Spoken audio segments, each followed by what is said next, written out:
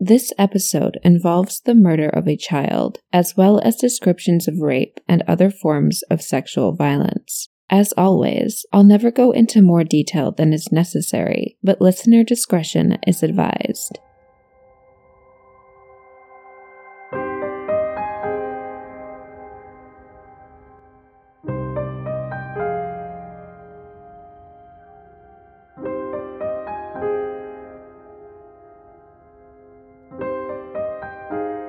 A fascination with mythical creatures like vampires and dragons is nothing out of the ordinary. Role-playing, specifically the game Dungeons & Dragons, has become an immensely popular pastime for tens of thousands of people across the globe. And who doesn't need an escape from reality from time to time?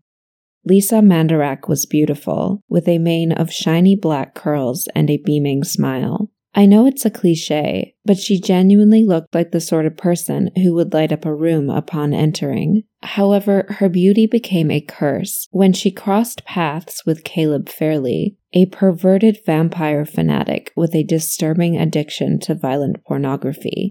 I'm your host, Natalie, and this is Talk Murder With Me, Episode 18, Caleb Fairley and the Murders of Lisa and Devin Mandarak.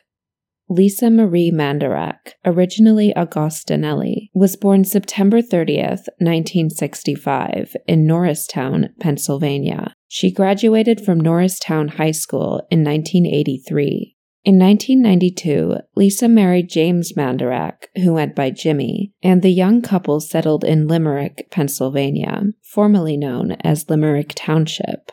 Lisa and Jimmy had known each other since elementary school, but were just friends for quite a while before becoming romantically involved. Jimmy had been married and divorced before he and Lisa got together. Their daughter, Devin Marie, was born on February 4th, 1994. The young family attended St. Clair Lutheran Church in Linfield, Pennsylvania, near Limerick. About 35 miles northwest of Philadelphia, Limerick was estimated to be home to around 19,000 people in 2016, a huge increase from the 1990 estimate of just 6,600. Like many towns and cities in Montgomery County, Limerick is experiencing a development boom, and with that, a rapidly growing population. It is also viewed as an ideal place to raise a family. Those who knew Lisa described her as a happy, upbeat person who could always make people smile. She worked extremely hard, driving a forklift for Fleming Koss, a food distributing company in King of Prussia, Pennsylvania. She also ran a weekend janitorial service with her husband and volunteered for Meals on Wheels. She did all of this on top of caring for 19-month-old Devin. A deeply unhappy person, Caleb Fairley was known to retreat into his own world more often than not. Born October 21st, 1973, in Gulf Mills, Pennsylvania, Caleb was the eldest of 5 children born to James, a pharmacist, and Ruth Fairley, a small business owner. Tragically, in 1989, Caleb's 4-year-old brother David died as a result of an accidental shooting. He had gotten his hands on a gun and had been playing with it when it went off. Neighbors said that they often saw Caleb and David playing together in the family's swimming pool, and that Caleb never really got over his brother's death. I couldn't find much information about Caleb's relationship with his father, but his relationship with his mother was not good. Ruth Fairley was a domineering and controlling woman who viewed her son with disdain, calling him stupid and constantly chastising him, saying that he couldn't do anything right. Caleb attended Upper Marion High School, where he was a pretty good student, according to his neighbor, Tony Trachtman. Tony said that Caleb was enrolled in some classes for gifted students, which she found surprising because he had always struck her as being, quote, slow and lacking drive. In high school, Caleb was badly bullied by other students, who made fun of his weight, the way he dressed, and pretty much everything about him. He never fought back against the bullies or stood up for himself.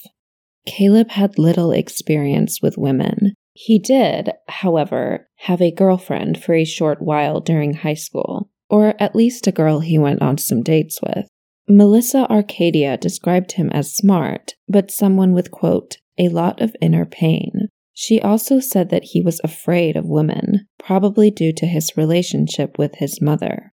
In 1992, there were several incidents in which Caleb was accused of sexual harassment, specifically grabbing women from behind. He had a couple of jobs in restaurants in his teens. At every job he ever had, he was laughed at and picked on by coworkers. Given the constant ridicule from his mother and the torment from his classmates and those he worked with, it's no surprise that he preferred to be alone in his fantasy world. He spent most of his time in his room, where he apparently dressed up as a vampire and played Dungeons & Dragons. He also kept a large collection of violent pornography. On graduating high school, Caleb briefly attended Westchester University, where he studied computer science. I'm not sure he even completed a semester, however. He dropped out and enrolled at Montgomery County Community College, where his grades were quite good, but due to his financial circumstances, he did not return for the fall term in 1995. More than anything, he wanted to save enough money to move out of his parents' house. Dave Rosenthal of the Baltimore Sun summed up Caleb rather well, in my opinion. If ever there was a lost boy, it was Caleb Fairley, he wrote.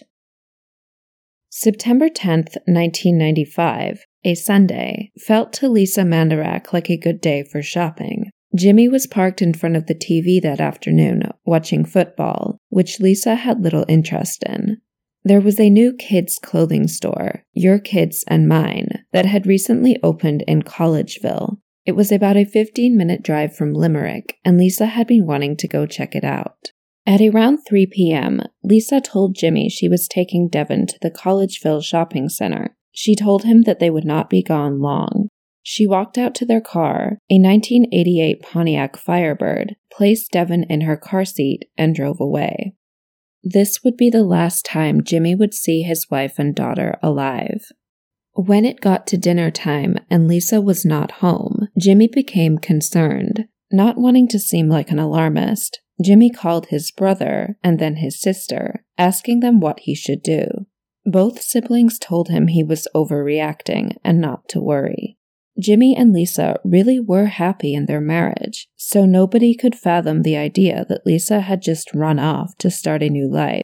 Reports say that Jimmy called the police at about 9 p.m. that evening. An officer came to the Mandarak home and told Jimmy to check if any of Lisa's toiletries were missing or if any luggage was gone, but everything was right where it was supposed to be. Jimmy relayed to the police the events of that afternoon. He had been watching football, and at around 3 p.m., Lisa took Devin to the new store, Your Kids and Mine, in the Collegeville shopping center. The police made their way there, and sure enough, there sat Lisa's Pontiac Firebird, but no Lisa and Devin. There was no sign of a struggle in or around the car. What Jimmy didn't know was that before he even called the police that Sunday, some hikers made a horrible discovery in Valley Forge National Park. They had been making their way along a trail at the base of an embankment. About 50 yards above the trail at the top of the embankment was a road. It was on the embankment that they found the lifeless body of a toddler laying amongst the fallen autumn leaves. It looked as though she had been thrown from a car, landing about halfway down the embankment. She was fully clothed. There was bruising on her head and neck. Jimmy's brother, John, agreed to go to the hospital to see if the body belonged to Devin. Jimmy was far too distraught to go. It was her, John confirmed. The autopsy showed that her collarbone was broken. Her cause of death was manual strangulation. Investigators were unable to recover any hair or fiber evidence from Devin's clothing. If there ever had been any, it had likely come off when she was thrown from the car, or as she lay out in the elements. Naturally, as always is the case when a wife and or child disappear and turn up dead, although Lisa had not been found at this point, the husband comes under immediate suspicion. The lead investigator on the case, Detective Lieutenant Richard Peffel, said in an interview on Forensic Files that he was very suspicious of Jimmy for refusing to identify Devon at the hospital. He added that this was a very unusual choice on the part of a father. I personally don't find this all that strange, given Jimmy was likely so upset at the possibility that his daughter had been found dead. He didn't think he could cope with seeing her lifeless body laid out on a gurney. Family members of Lisa's took Jimmy's side, insisting that Lisa and Devon were his whole world, and he would never do anything to hurt them. The Mandarac's neighbors also told the police that Jimmy's car had been parked in the driveway all afternoon, and they never saw him leave the house on foot.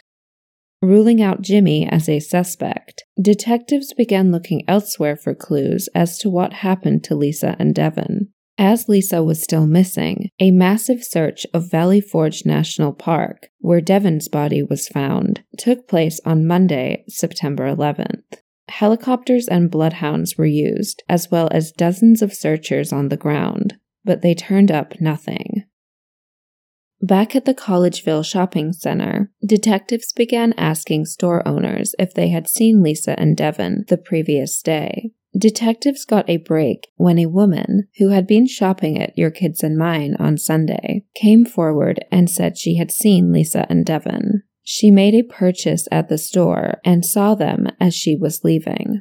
The detectives went to Your Kids and Mine and were able to confirm the woman's account by examining receipts in the cash register from the day before. Her transaction, which was the last one of the day, took place at 3:39 p.m. This meant detectives were able to confirm that Lisa and Devon were alive at that time. They found out that the store was owned by a woman named Ruth Fairley, and that her son, Caleb Fairley, had been working there alone on Sunday. They reached out to Caleb, asking if he had seen a woman of Lisa's description with a toddler in the store the day before. He denied seeing anyone of that description, but agreed to meet detectives to look at photos. When the detectives met Caleb that afternoon, they noticed that he was wearing thick, poorly applied makeup, which immediately raised their suspicions. They asked him to wipe the makeup off. He complied, and as it turned out, his face was covered in scratches. He told detectives that he had been at a concert the night before, specifically the band Electric Hellfire Club at a Philadelphia nightclub called The Asylum. During the concert, he told the detectives, he got caught up in a mosh pit, which was how he got the scratches. The detectives were hardly convinced by his story. They served Caleb with a search warrant on his home and his mother's store. They also took a DNA sample from him.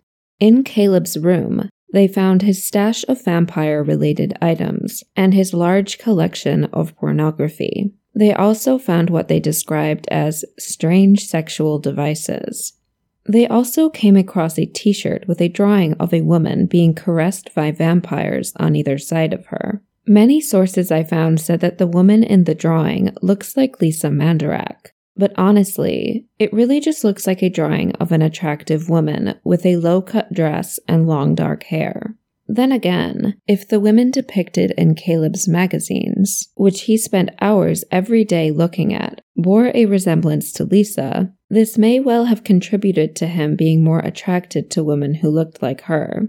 While searching the store, they found several pornographic videotapes and a VCR stashed away in the back. It was also discovered that peepholes had been drilled into the walls of the dressing rooms. A witness came forward to detectives, saying they saw someone in Your Kids and Mine vacuuming the store just before it closed on Sunday. On examining the vacuum cleaner, detectives discovered dozens of long, dark hairs tied around the brush of the vacuum. They apparently couldn't match these to Lisa because they had not found her body, but surely they could have asked Jimmy for a hair sample from her hairbrush. Ultraviolet light was used to identify bodily fluids on the carpet in the store. These included saliva, which was a match to Devon, and semen stains several feet away, which to nobody's surprise, were a match to the sample taken from Caleb. However, these pieces of evidence did not actually prove that Caleb was responsible for Devon's murder or Lisa's disappearance. Devon's saliva and the hair in the vacuum, which they did not actually conclusively match to Lisa, only showed that they had been in the store. As for the semen stains, you could just put that down to Caleb being a deviant and masturbating in his mother's store after hours. I realize this sounds far-fetched, but they did not actually prove that he raped Lisa or Devon. They were almost 100% convinced that the scratches on Caleb's face were a result of an attack on Lisa, but in order to prove this, they needed to find her. Detectives informed Caleb of the forensic evidence they uncovered at the store. Perhaps they were hoping he would just confess, but arguably, what happened next was even more beneficial to their case. Caleb told them that he would lead them to Lisa's body if they did not pursue the death penalty against him. The assistant district attorney for Montgomery County, Bruce Castor, explained that this was a shock move from Caleb and his attorney, because without Lisa's body, they did not have a solid case against him. Just a little bit of trivia. If you happen to be a political junkie like me, Bruce Castor served as a lawyer for Donald Trump during his second impeachment trial at the beginning of this year. Maybe Caleb just knew he would end up being charged, as he figured the evidence they had against him was strong, and they would no doubt find more of it. If the most important thing to him was avoiding the death penalty, this made sense. But by leading them to Lisa's body, he was incriminating himself further. Not only did he know where her body was, detectives had no doubt that they would find his DNA under her fingernails. Montgomery County District Attorney Michael Marino would later say that the decision to take Caleb up on his offer was the most difficult of his career. Police desperately needed to find the woman's body to preserve forensic evidence that could convict fairly. The clerk, referring to Caleb, had at least 10 fresh scratches on his face and wrist, indicating Mrs. Mandarak struggled furiously for her life, Marino said. However, I'll just point out that while Pennsylvania technically still has the death penalty, there have only been 3 people executed in the state since 1978, when capital punishment was reinstated. The last was in 1999. Death penalty cases can take years to go to trial, and even if Caleb had been sentenced to death, it is highly unlikely that he would ever have actually been executed. In 2015, Governor Tom Wolf put in place a moratorium on executions in Pennsylvania. On September 12, 1995, Caleb led detectives to Lisa's body, 5 miles from where Devon was found in Valley Forge National Park. She was in the woods behind an industrial park, very near a health club Caleb was a member of in King of Prussia. She was nude, except for a black lace top, which had been pulled up around her neck to expose her breasts. She had been posed in a sexual manner with her legs spread apart. Her face was covered by her long dark hair. As detectives suspected they would be, Lisa's hands were battered. Many of her fingernails were broken and bloody. They also had Caleb's DNA under them, confirming where he had really gotten the scratches all over his face. Lisa sustained a number of other wounds and injuries from her attack. She was covered in bruises, and 5 of her ribs were broken, which the pathologist later said resulted from someone kneeling on her back. Like Devon, her cause of death was manual strangulation. The pathologist said that he did not find physical injury that indicated sexual assault. Vaginal swabs were taken from Lisa, but I couldn't find the results of these. Caleb Fairley was arrested and charged for the murders of Lisa and Devon Mandarak. He pleaded not guilty. His trial began on April 10, 1996. The charges he faced included 2 counts of first-degree murder, 2 counts of aggravated assault, and abuse of a corpse. The jury was brought in from another county due to the publicity the case received in Montgomery County. The prosecution described Caleb as a porn-addicted pervert and a deviant. Bruce Castor told the jury that Lisa was, quote, the woman of Caleb's dreams, adding that she possessed many of the same physical features as the women in his games and magazines. Prosecutors went on to describe what happened on Sunday, September 10th.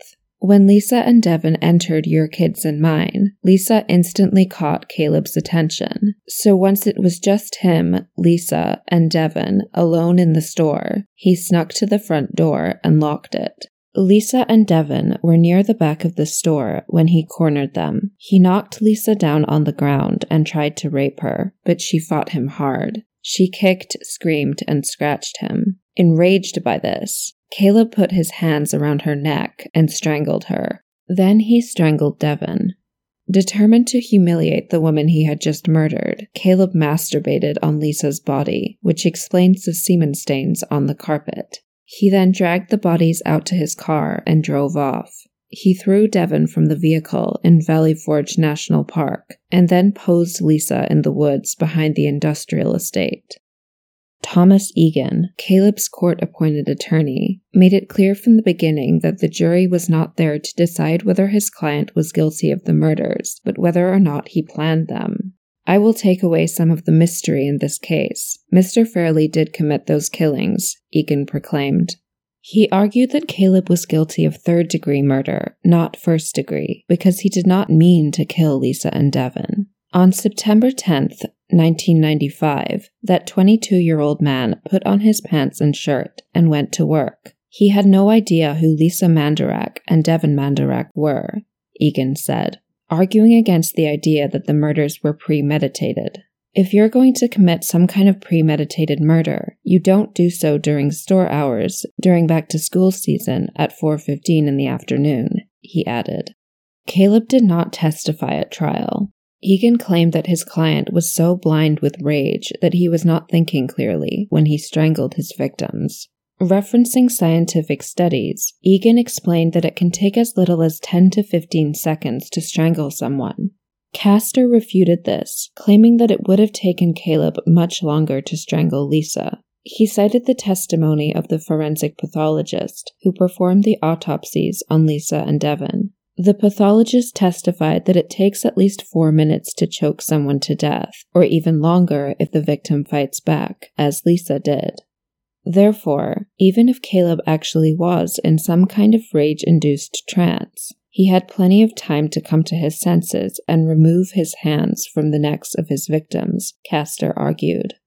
After 4 days of testimony, the jury deliberated for just 3 hours before finding Caleb guilty on 2 counts of first-degree murder and 1 count of abuse of a corpse. He was sentenced to 2 consecutive life terms without the possibility of parole. Explaining his decision to hand down the maximum sentence, Judge William Carpenter said that Caleb killed a toddler who was, quote, innocent, helpless, and incapable of defending herself. He referred to the terror the murders had brought about in the community, saying that people used to think that a mother and daughter could shop on a Sunday afternoon in Collegeville without being murdered. Lisa's mother, Lorraine McKay, said she believed that Caleb avoided the death penalty, not because of the deal he and his attorney made with prosecutors, but rather her daughter's opposition to capital punishment. She believed that only God could take a life, Lorraine said to Caleb. You were the monster that took her life. I hope there's a monster out there that will take you. Lisa's brother, Ronald, speaking on behalf of the family, said that they were very happy with the outcome. He added that he hoped Caleb would receive some sort of prison justice. It's only a symbolic victory, said Bruce Castor, but it recognizes this is the most horrendous crime you could imagine. Thomas Egan, Caleb's attorney, said that, quote, there is not a chance in hell Mr. Fairley will ever get commuted. The now 48-year-old Caleb is currently incarcerated at the State Correctional Institution Fayette in LaBelle, Pennsylvania. He has filed a number of appeals for a new trial, the latest in 2012. None of them have been successful. Judge Carpenter, who oversaw his 1996 trial, dismissed his appeal in October 2012 for a new trial, saying that it had no merit. His court-appointed attorney agreed with the judge's decision. The following month, Caleb filed with the Pennsylvania Supreme Court to have the judge's decision overturned. Caleb's appeal was based on the 2012 U.S. Supreme Court ruling that, quote, mandatory life without parole sentences are unconstitutional for defendants under the age of 18 when they committed their crimes, except for the fact that Caleb was not under the age of 18 when he committed the murders. He was 21. He argued in his appeal that a person's biological process is typically incomplete until the person reaches his or her mid-20s. So basically, he was really arguing that the Supreme Court should have ruled that it is unconstitutional to sentence people aged 21 and under to life in prison without parole, or he just wanted there to be an exception made for him. As far as I could tell, this 2012 appeal went nowhere. His attorney at the time said the appeal, quote, lacks any basis in either law or fact, and is therefore frivolous. Lisa and Devin Mandarach were buried together in a single casket at St. Patrick's Roman Catholic Cemetery in Norristown. Ginger Childs, a mother of 2 whose children were toddlers when Lisa and Devin were killed, remembered the fear and pain the murders brought about in the community. So she decided she would try and create something bright and joyful in Lisa and Devin's memory. She organized and led a group of volunteers, and together they eventually raised $500,000, which they put towards building the Mandarach Memorial Playground at Limerick Community Park. It was completed in September 1998, 3 years after Caleb was charged with the murders of Lisa and Devin.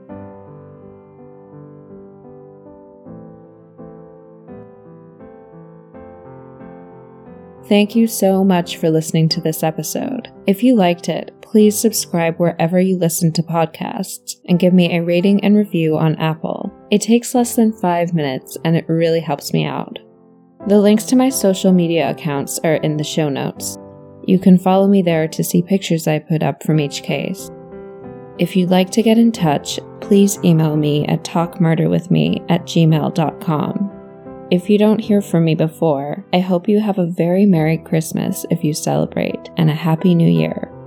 Until next time.